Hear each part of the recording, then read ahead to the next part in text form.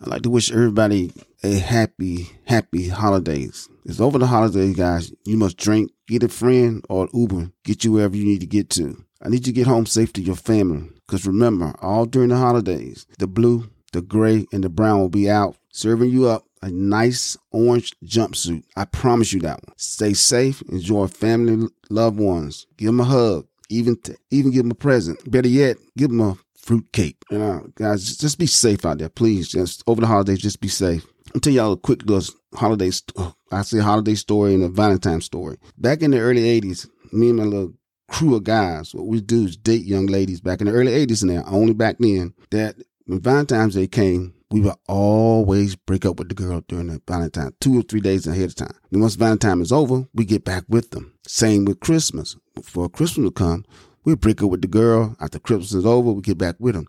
You're probably saying to yourself, why did y'all do that? Because we were broke. We didn't have no money. We was young in the early 80s. So once we got back with them, we was all good. Everybody was good. There was no hard feelings. We all did it that, had fun. But ladies, back then, we just didn't have any money. So the way to solve the problem, we just broke up with you. Sorry. I love you all. Happy holidays. Have a very happy new year. And do not be out there drinking and driving. Get somebody to take you home, please. Thank you. Have a good one.